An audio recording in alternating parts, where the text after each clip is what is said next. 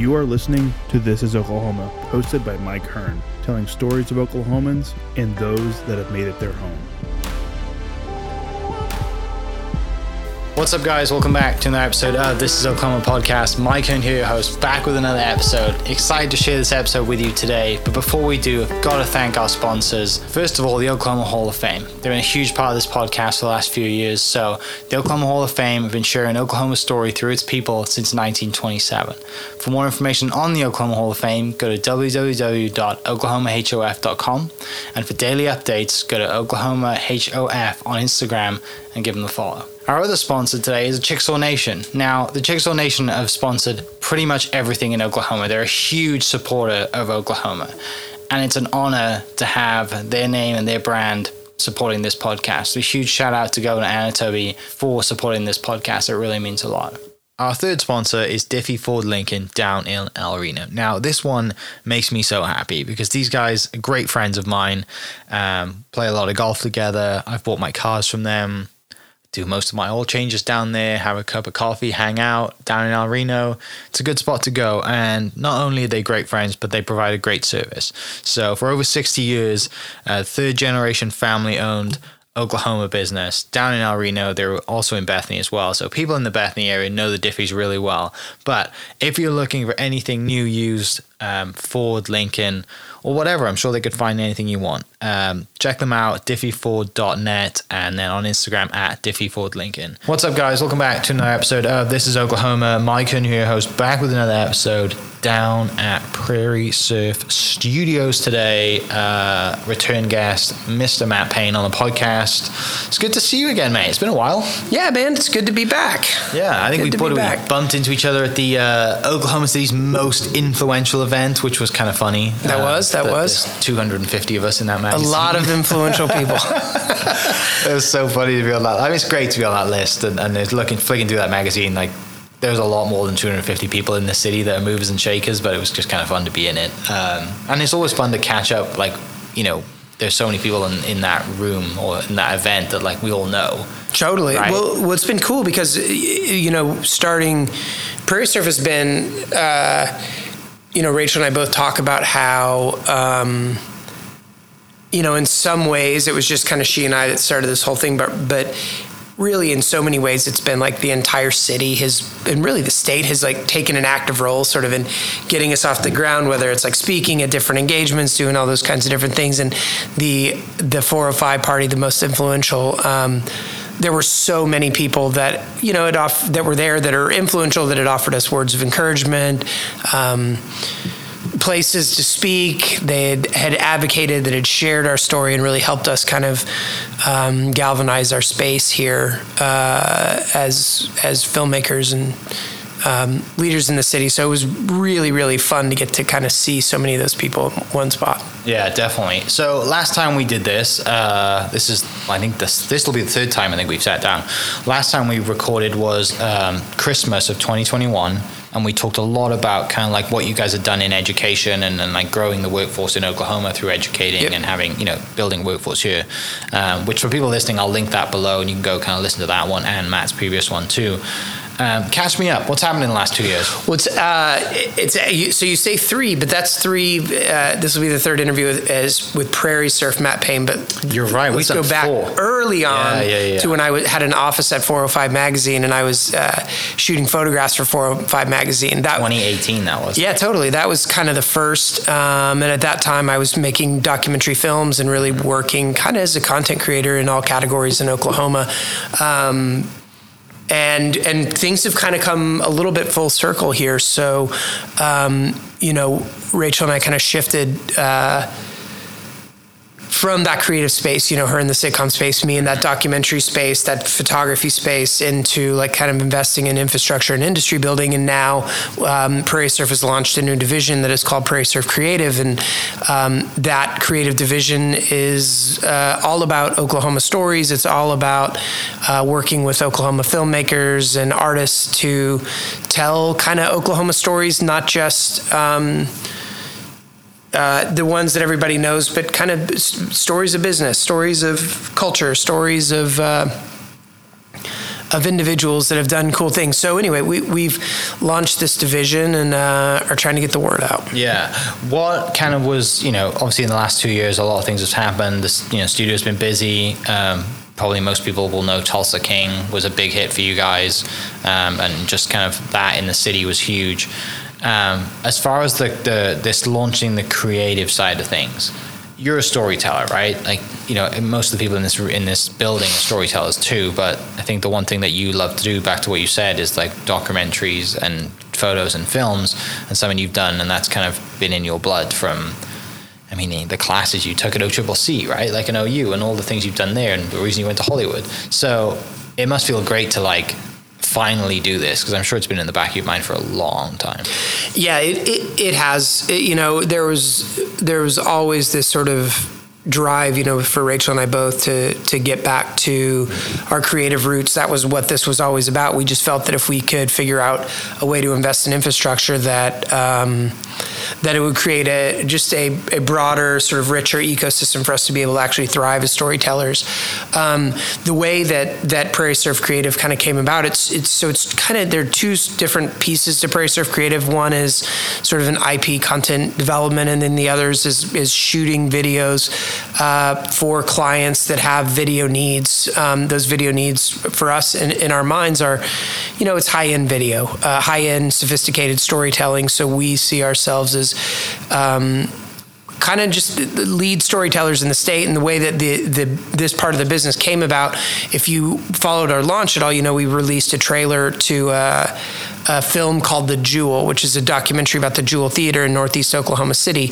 Well, the idea for the whole creative agency came about really when Councilwoman Nikki Nice had a conversation with Rachel and myself, as well as Christian Kennedy, our other partner, and in it she'd expressed concern about this theater that was very old. It was the last freestanding theater that came from the era of Deep Deuce, when the east side of town was thriving. Well, all those buildings that were part of Deep Deuce, there's still a Deep Deuce district, but none of the buildings exist. They're all gone. And so is the culture, except for this one building, this one theater, and this theater is called The Jewel. So our conversation with her was, hey, is there a way to make like a little video or something that could help get the story out, like put it on Facebook or whatever. Mm-hmm. And so as we started kind of talking about it and the significance of this theater, it became really clear that like a 3 to 5 minute, hype sizzle fundraising video wasn't going to be the thing. There was really like a documentary that needed to be told here. And in my former life as a documentary filmmaker, we talk about Oklahoma stories that need to be told. And we, my partner at the time, we made documentaries about Pawhuska and the Oklahoma City Thunder, and we did one about the Paseo District and Oklahoma Storm Chasers, all these sort of notable areas. And we'd float around this idea of making a documentary about Deep Deuce, and whereas most of the stories we told had really positive endings, the Deep Deuce story kind of ended with urban renewal kind of taking out Deep Deuce, and now it's not really there anymore except for the Dan Davis law firm sign, mm-hmm. And a bunch of expensive townhomes. Yeah. Well, telling the story of The Jewel was a way to tell the story of Deep Deuce. And what was also cool about it is that there's all this really great development that's going on in Northeast Oklahoma City. So you've got everything that's happening at East Point with Scrambled and with Kindred Spirits. You've got JB and Quentin Hughes and everybody kind of building this amazing ecosystem over there.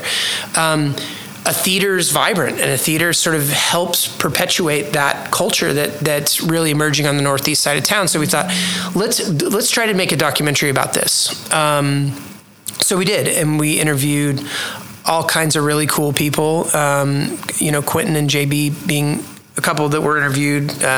Councilwoman Nikki Nice. We interviewed a historian named Anita Hill, who's amazing, as well as Arthur Hurst, and Vanessa Morrison, who is kind of lead charge on restoring the Jewel. So the idea is that we would make a film. That film would then have an impact and create awareness, and hopefully that awareness creates desire to actually invest in saving the theater.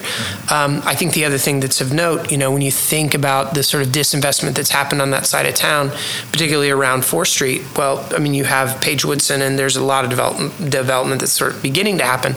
But theaters are the backbones of communities. And if you look at the cool areas in Oklahoma City, I mean, look at 23rd Street. Think about 23rd Street before Tower Theater. It wasn't the 23rd Street we know now. Look at Rodeo Cinema and the way that theater set up in the Stockyard City took the Stockyards from being the place where Cattleman's was, and you could buy boots, to like a place that's really cool and people want to be. I think you could make the same case even for the Yale Theater. And while it's not a movie theater, it's a theater venue that has shown films. We premiered Tulsa King there. Yeah.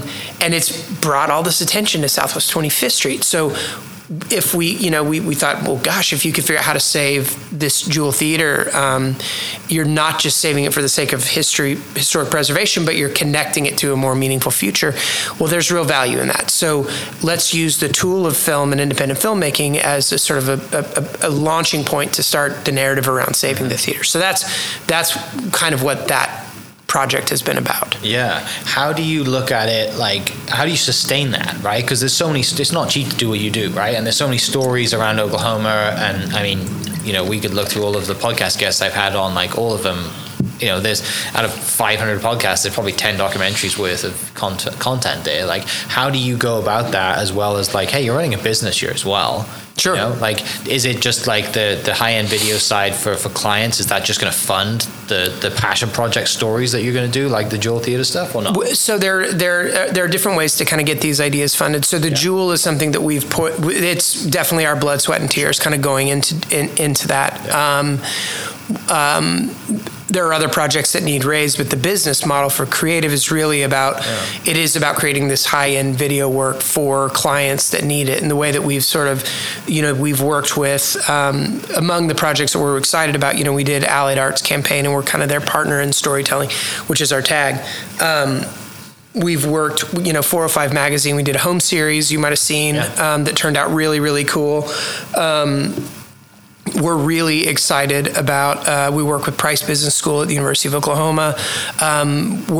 This last weekend we shot, we're doing a lot of the storytelling for the Western Heritage Museum and Cowboy Hall of Fame, which has been really, really, really cool. So we were shooting, they've got a new marketing campaign that we're kicking off. So we shot the commercials that will be used there, as well as some of their in-house videos. So as they're beginning to elevate their brand, we're helping them by elevating the story. So what we're doing is, the goal is we're creating an ecosystem where, and we're building our team with filmmakers. So as opposed to a traditional ad agency that tends to be sort of brand first, graphic designers, people that create brands, like we're starting with story and working with filmmakers. And what we're doing is we're creating environments where not only are we bringing in, really cool talent to help direct these things, but we have an internship program where we work with all kinds of young people, and we're putting those kids on these projects so that they can begin to work under kind of the best storytellers in town. So we're using it to sort of build a storytelling ecosystem as well. So, for us, I mean, we want to work with brands. I mean, what we call our tag is partners in storytelling. And what we want to do is we want to find the people, the businesses, the nonprofits, the entrepreneurs, the institutions in the state that need elevated storytelling to raise money, to launch capital campaigns, those kinds of things, hype videos. And we want to make sure that they have the best product, and we approach it from a story first lens. What that does is that creates an environment too, where now we have the equipment, we have the personnel, we have the minds to go, you know what, let's run down the street and shoot an interview with somebody real quick, because this could be a really cool story.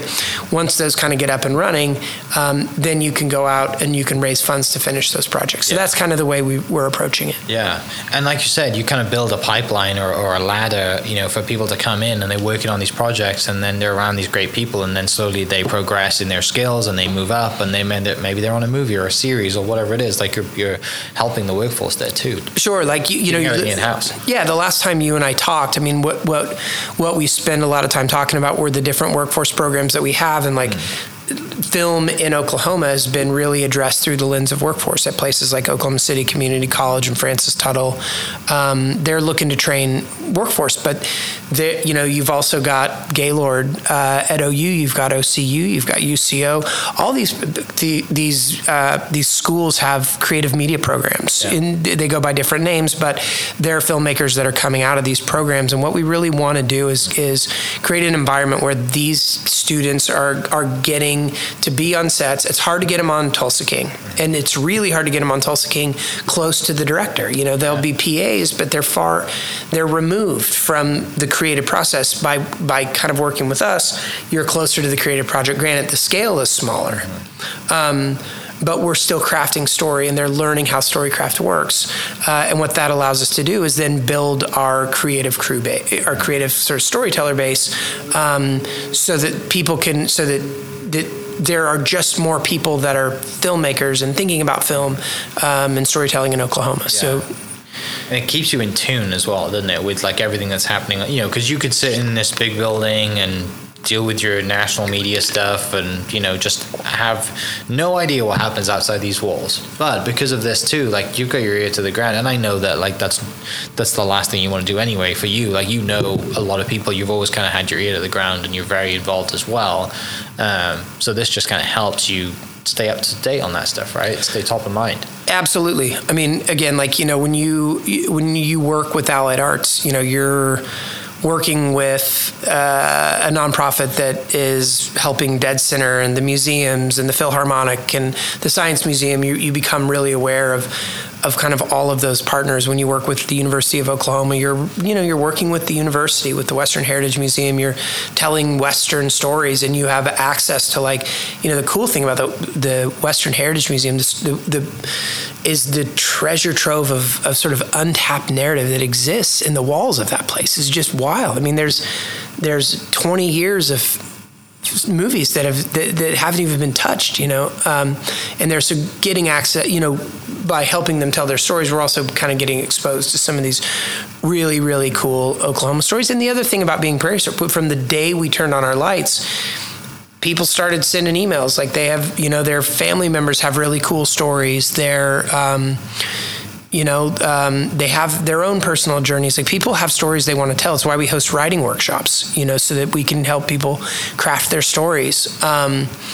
But what we want to do is kind of how can we build our business around sort of helping some of those stories get told? And so we're doing it in different ways. I mean, we're one of the other services we provide, which has been really, really cool, is like helping, you have all these, better than anybody, like there's so many people that have really unbelievable stories to tell in Oklahoma. They don't know how to tell them. They don't know if they should write a book. They think it could be a good movie, but they don't know how. They don't know how to write a movie. They don't know whether they should write a movie or a book, or they wrote a movie and they couldn't sell it. So one of the things we do is we do creative consulting. And so we've got a project that is based on a book that was published that we've brought on a writer to help this gentleman adapt a screenplay around his life story, which is client-based work. What we want is, when you come to us and say, I have a story that I want to tell, we want to hear it, tell it, and then and then we'll guide you. And then based on kind of what plan we agree to, we'll put a writer on it. We'll help you get your story to a place where it's developed enough that you can have a conversation about how to move the needle, whether that's in publishing, producing, whatever it is. So that's another one of the services we offer. And we get a lot of those. So there's so many people that reach out because they want their story told. And it's really, really cool. And also, like, I think one thing I've learned after doing the podcast and interviewing a bunch of people is that, like, we're pretty humble in Oklahoma, right? So a lot of people don't shout from the rooftops, I've got an epic story. It's generally someone in their family that reaches out that says, hey, you should have this person on the podcast, or I've got a friend that's done this. Totally. Right? And there's an abundance of those stories, but it sounds like what you've put together is just a filter process of, like, okay, yes, there's your story. Now let's put it into the machine, figure out what the best way to tell it is, and come to an agreement, and let's go at it with everything we have. Sure, and I think there are a lot of, because you're right, like it is always a family member that's like, hey, my grandfather has a really cool story. Those tend to be the ones that are they're better to deal with too. There is a humility there that when you sit them down and they start telling their stories, your brain starts firing, and it's fun because they see someone with a film background kind of light up when their story gets told, and then they get more excited to tell it, which is very cool. But I think, for us, we want people to know that there are avenues, especially now with iPhones and podcasts and social media and TikTok and everything. Like, there are avenues to tell your story, and we want to guide people so that they can actually get their stories told. Yeah. How do you kind of? Obviously the product is great, and the product is the main thing, and you want to process and put out and produce the best product you can. How do you go about that? How do you go about raising the bar and raising expectations and putting out a product that is the best you can put out? I think it starts with the idea. I think, it's story first. And then it's building a really good team to help you tell the story. I mean, when you think about a book, someone sits down and writes a book, a painting, you sit down and write a painting. Making a film or making a commercial or even making a sizzle or a hype video or a founder story requires a team, and our strategy is very much it's story first. So we listen to the story, we find out where kind of the soul of it is, and then we sort of move from there. And then once kind of we've locked into what the sort of soul of the idea is, we begin to bring in, we have writers that we work with. We'll bring in and craft a voiceover or a script or whatever it is, and then we'll bring in, we work with a ton of Oklahoma talent, but the majority of the talent we work with has spent time in Los Angeles. So, I'm not a huge fan of hey, let's just bring in people that don't understand Oklahoma. But I do think, there's a lot of learning that takes place when you work where the industry is the biggest. I put myself in that category. If I hadn't cut my teeth in LA for 15 years I did, I don't think I would have had a skill that would have allowed me to kind of get to where I am here. So, it starts with a really, really good idea, finding out kind of what the soul of the story is, assigning creative talent to it, and then building a team that knows how to shoot it. Yeah. And it's a combination of using really talented Oklahomans, young people with raw ambition that want to learn, and then plug in somebody in there that's done it for 20 years at the highest level. Right. And it's that's sort of the formula that we've sort of taken, whether, again, it's like a fundraising video for Price or, a documentary film. Yeah. Talk a little bit that we can dive into the team side of things. I know I had the pleasure of doing a project with Nadir, on my Harold Hamm interview, and we kind of teamed up with that and had the interns. He set it up and kind of got everything set up, and the interns ran everything, and it went great. And it kind of how I envision my podcast in the future, right? 2 camera setup, and it went really well. But Nadir is just one of the perfect examples from what you just said, is someone who's worked around the business and kind of come to Oklahoma. Didn't you? I saw something. You hired someone else recently, right? You seem like you're bringing someone back. So you're building a team, which is so we built a team. We're using contractors, but but the team that we have, we have Tanya Ruby. I'll start with my partner Rachel. she's not. She's not really hands-on with creative, but again, like, she brings an amazing creative energy and passion for film. So I'll sort of start there. And Tanya Ruby, who's our head of finance, also does the line producing. So she's overseeing the production, and her background is finance at Marvel. Spent decades in Los Angeles working at a very, very high level. Nadir comes from a brands background. Nadir Tavinger, he's amazing. So he's really bringing that sort of brands mentality. Mm-hmm. My background is totally narrative, and then we've got a team of directors that we work with varying backgrounds. Mm-hmm. And it's cool. Yeah. It's awesome. And then we've got an intern program that I think I've talked about on here before, but we work with every school. I think we've worked with every college. Rose State, OCCC, OU, UCO, OSU, and OU, OBU. We bring their media students in, we bring their theater students in, and we give them opportunities to work on this stuff. Yeah. It's great to see, and I think one of the other video I saw you guys were working on, a documentary, was Clara Luper's. Yeah. Right? Like, yeah, I saw that clip of like the circle table, and you've got Colonel Stanley Evans and a few other people around the table, and like, that's a really cool scene too. Yeah, I mean that's an example you asked earlier, kind of how are we approaching stories. So that project, so it started with the project we did for the Philharmonic. So we did a video. It was a tribute video for Clara Luper for the performance that they did, that they commissioned, the piece they commissioned about Clara Luper. So the piece was, it was this tribute concert, and they wanted a video that was sort of to set the scene for the concert. And we thought about it, and we were like, we can give like another sort of very abridged history of Clara Luper that talks about the sit-ins, or we could do something more. And so we came up with this idea of Because You Sat, I Stand. And what we did was we reached out to local, we had governors, mayors, celebrities. Kristen Chenoweth was in it, Reba McEntire, Wayne Coyne. Everybody that we could get, there was a celebrity got up and they said, because you sat, I stand for, and they would say something that they stood for, and it tracked back to her leading the sit-in movement. So over the course of doing this, I got to know Clara Luper's daughter, Marilyn Hildreth, who, if you haven't interviewed her, I strongly suggest you do. She's amazing. But she's very much leading, in a lot of ways, the civil rights movement now in Oklahoma City. So we got to know one another in making this video, and then along the way, what we discovered was that the Clara Luper story, it's widely unknown, but she really started the sit-in movement, which even at the Smithsonian is credited with beginning in Greensboro, North Carolina, in 1961. Clara Luper started having kids sit in 1958. Yeah. And in learning about that and how she got that accomplished, and listening to Marilyn talk about, like, she was a child and her mother was telling her to go into the lion's den and sit at these counters. It was just such a moving story.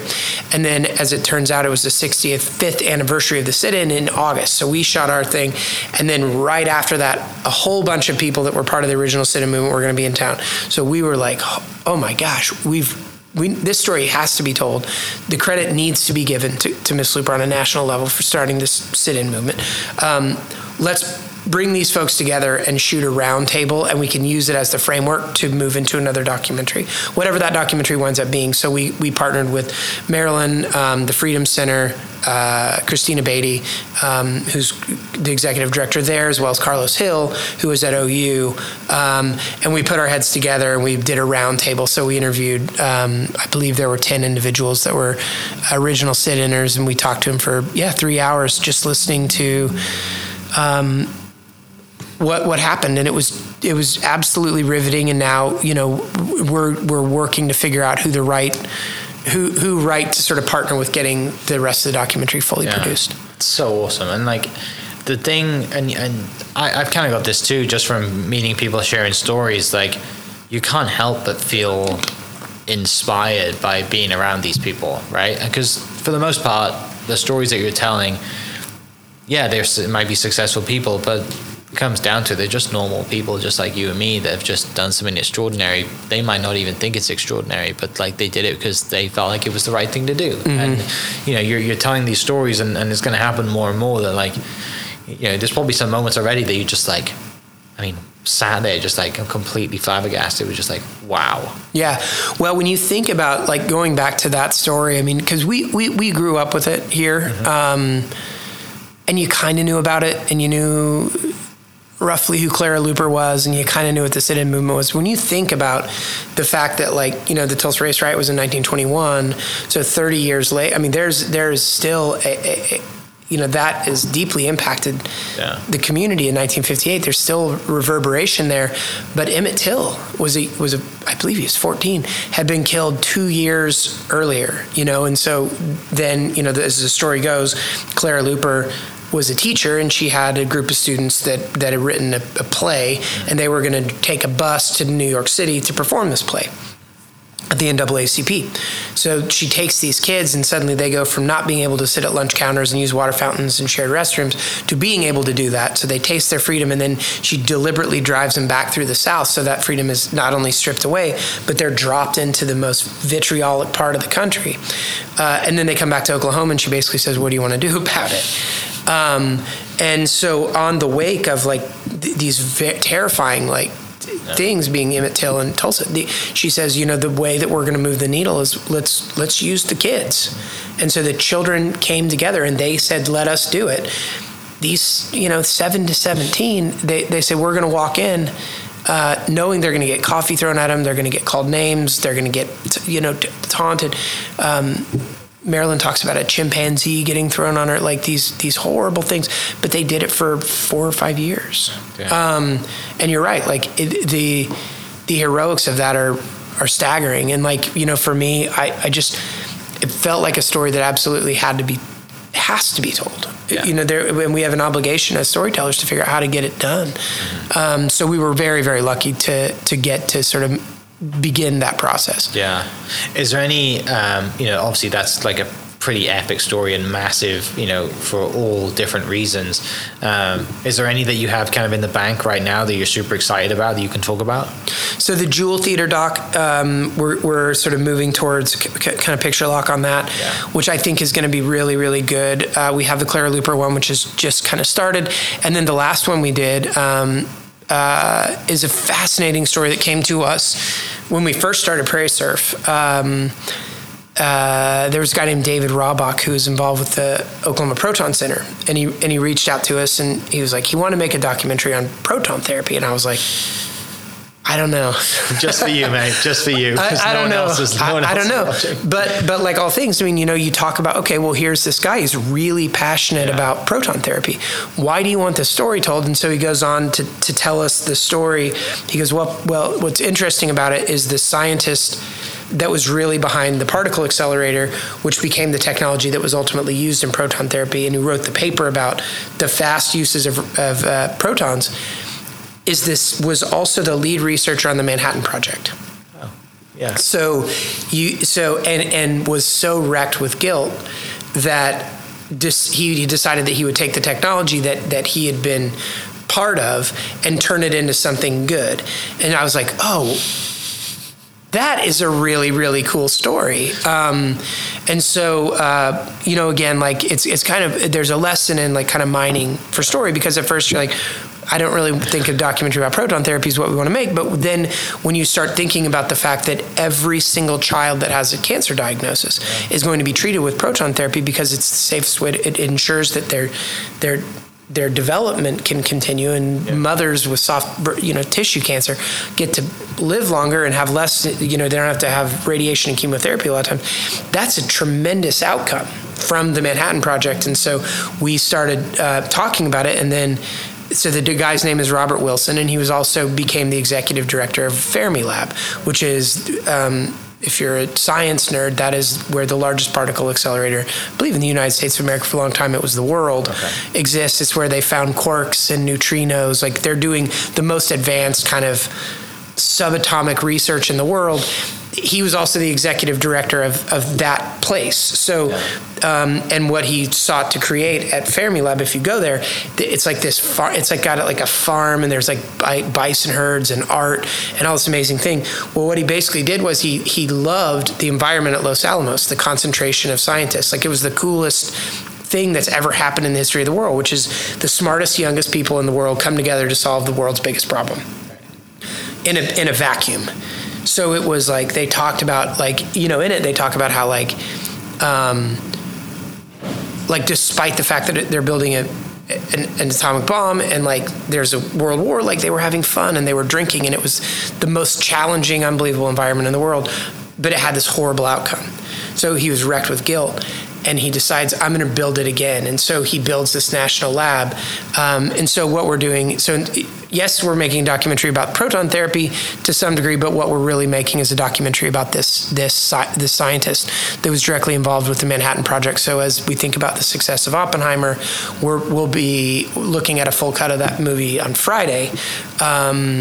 we hope to have it complete, and now it's kind of circulating as Oppenheimer's getting considered for an Oscar. Yeah. So it's a cool project. Yeah, like you're right though. When someone comes to you and says, "I want to do a documentary about proton therapy," and you're like, "Tell me more," and then you're like, open the door and well, why didn't you lead with that to start? Yeah. Right? Like, but you're right, you've got to dig, and you've got to, I guess it's the part of your job to kind of dig these stories out of people, but also teach people how to tell these stories, right? And that's kind of the education part too, because they're not in the business that you are, right? They just know a story that, oh, my granddad or my dad or I do this and I think it's cool and here's some facts about it. Yep. They never really think, well, why? Like, because we're going to ask why. Tell me more. Who is involved? And the easiest questions is who, what, why, and how. Sure. Right? And you find out so much from that. Sure. But yeah, it's impressive. Yeah. I think, people don't, and a lot of times like people, they don't even know why their story matters, or they'll tell, like I always talk about my grandfather was had this incredible life. Like he was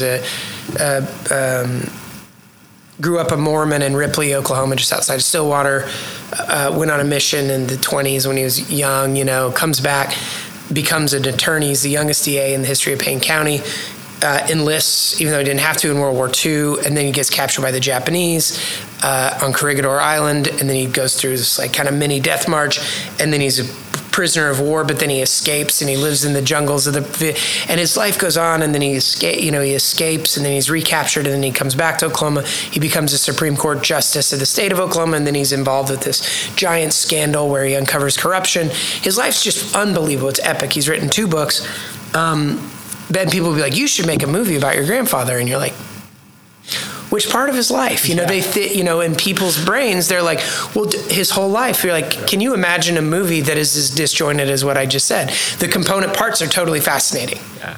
So what I try to help people do is go, what version of this do you want to tell? Like, if you want to write like the book of your grandfather's life, here's the expected outcome.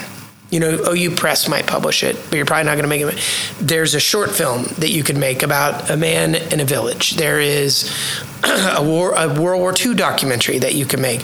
There's a screenplay that you could write about Supreme Court corruption. You could fictionalize it in some capacity and turn it into an animated. There's so many things you can do, and it's fun when you get people thinking about that stuff, because then they're like, oh, and then they get sort of hit with infinite possibilities, and you begin to shape them towards something that will have like a net positive outcome for them, because what people want is they want their stories told, and they want them told, but they want to share them. Mm-hmm. And so what is a digestible, pragmatic, cost-effective way to get someone to tell their stories? And then for us, what's cool is like every once in a while somebody comes in with a story about proton therapy that you're like, why don't we just turn this into a documentary? And then we do it, so the sky's kind of the limit, and for us, like now we just, we're going to continue to partner with businesses and nonprofits and institutions to help them to amplify their storytellers, use that as a way to sort of train people up and get people thinking about story differently, and then take all of that sort of goodwill and all those resources and begin to expand upon the Oklahoma stories we're telling. Yeah. What's like the, obviously when you sat down and put this together, like what's like the look down the road 20, 30 years, like of Prairie sort of creative? Like what do you see in the future for that? Yeah, great question.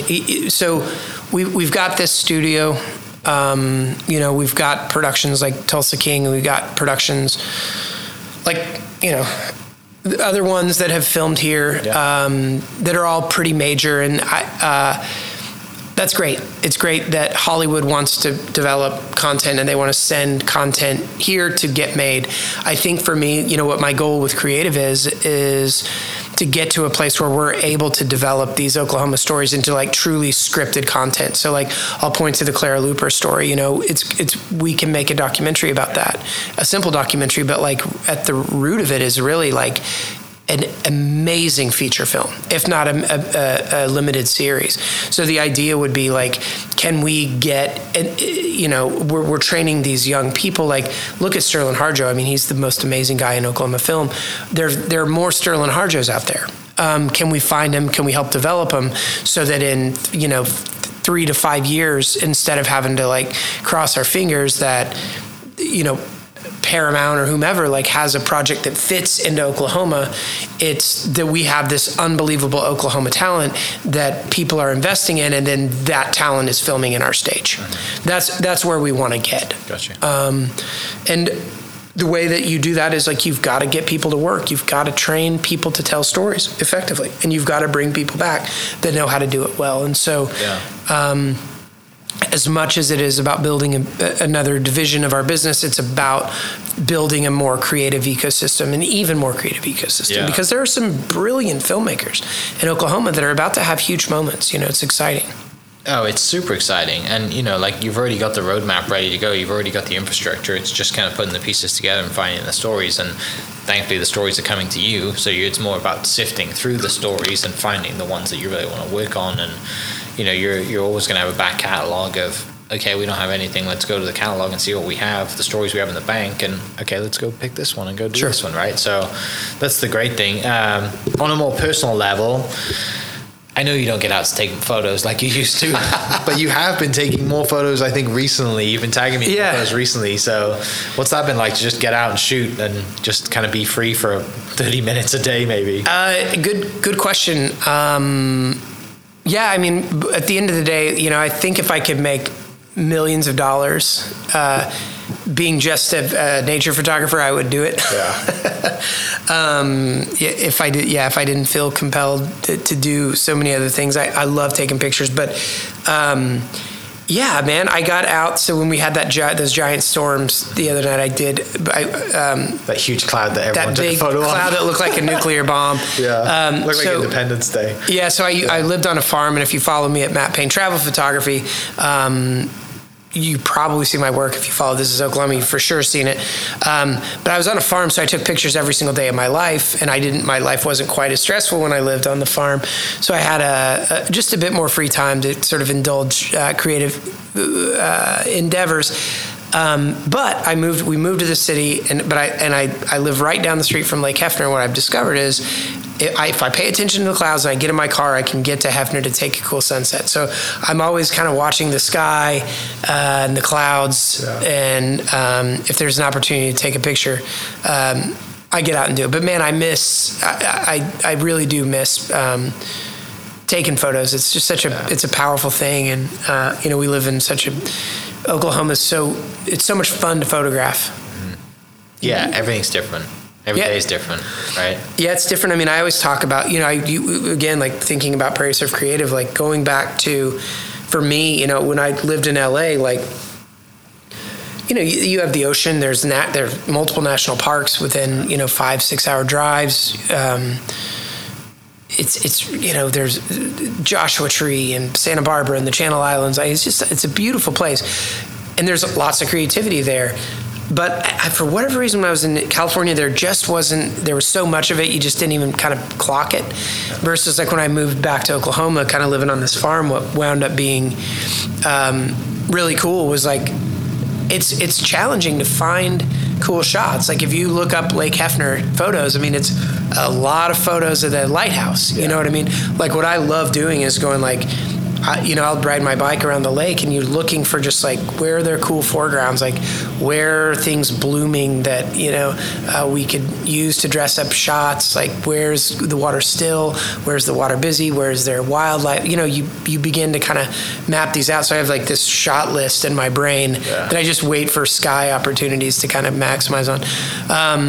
But yeah, it's good for the soul, man. It Prairie Surf Creative has been a great thing. And just in terms of returning to creativity, we're still running a business. You're still worried about getting this up and running and being successful and making sure that people are aware of what we do and what we offer, and being able to get out and take a picture every now and again means a lot. And I love it when people engage. It's cool to see like how excited people get when you get to share something beautiful about Oklahoma. People just go nuts over it. So it's been fun. Yeah, definitely. Well, let's bring this one home. People listening, if someone is listening to this and thinks my parents or my granddad or my aunt or whatever has an amazing story, how do they reach out? What's the practical stuff people can do to get in touch and maybe start the conversation? I encourage everyone, even if you're following Prairie Surf Media, go follow us on LinkedIn, Facebook, and Instagram at Prairie Surf Creative, and shoot the ideas through those channels. That's where to reach us. You can watch the Jewel trailer at prairiesurfcreative.com. If you like independent film, I think you'll really dig it. So I encourage you to do that. And I think the other thing is, if you are excited about film in Oklahoma, let your legislators know. There's a lot of work still to be done legislatively. There's a lot of work to be done in the workforce development at the higher ed level. Let leadership know that this is an industry that you care about, that you want to work in. You have stories you want to be told. Be vocal about the fact that this industry matters. Awesome. Well, mate, thanks for sharing some time, taking some time out of your busy life and busy day to share some stories. Hopefully one day we work on a project together and share some stories. I know I absolute blast with the Harold Ham one I did, and look forward to doing it, many more times. We will, my friend. Appreciate it. For everyone listening, thanks so much. We'll catch you next episode. Cheers. Hope you guys enjoyed that great episode. Thank you so much for listening. As always, huge shout out to our sponsors, the Oklahoma Hall of Fame, sharing Oklahoma story through its people since 1927. For more information on the Oklahoma Hall of Fame, go to www.oklahomahof.com and follow them on Instagram for daily updates at oklahomahof. Our other sponsor, the Chickasaw Nation, amazing sponsor. They do amazing things for the state, and they're always sponsoring something in Oklahoma. They're a huge supporter of Oklahoma, and without their support, we wouldn't be able to do what we do. And our third sponsor is Diffie Ford Lincoln down in El Reno. Now, this one makes me so happy because these guys are great friends of mine, play a lot of golf together. I've bought my cars from them, do most of my oil changes down there, have a cup of coffee, hang out down in El Reno. It's a good spot to go. And not only are they great friends, but they provide a great service. So for over 60 years, third generation family owned Oklahoma business down in El Reno. They're also in Bethany as well. So people in the Bethany area know the Diffies really well. But if you're looking for anything new, used, Ford, Lincoln, or whatever, I'm sure they could find anything you want. Check them out, diffieford.net, and then on Instagram at diffiefordlincoln. Thank you for listening. We are inspired by those around us and hope that you are too. Make sure you subscribe to this podcast on your favorite podcast platform and leave us a review so we can keep telling your stories. For more great Oklahoma content, follow This Is Oklahoma on Facebook and Instagram.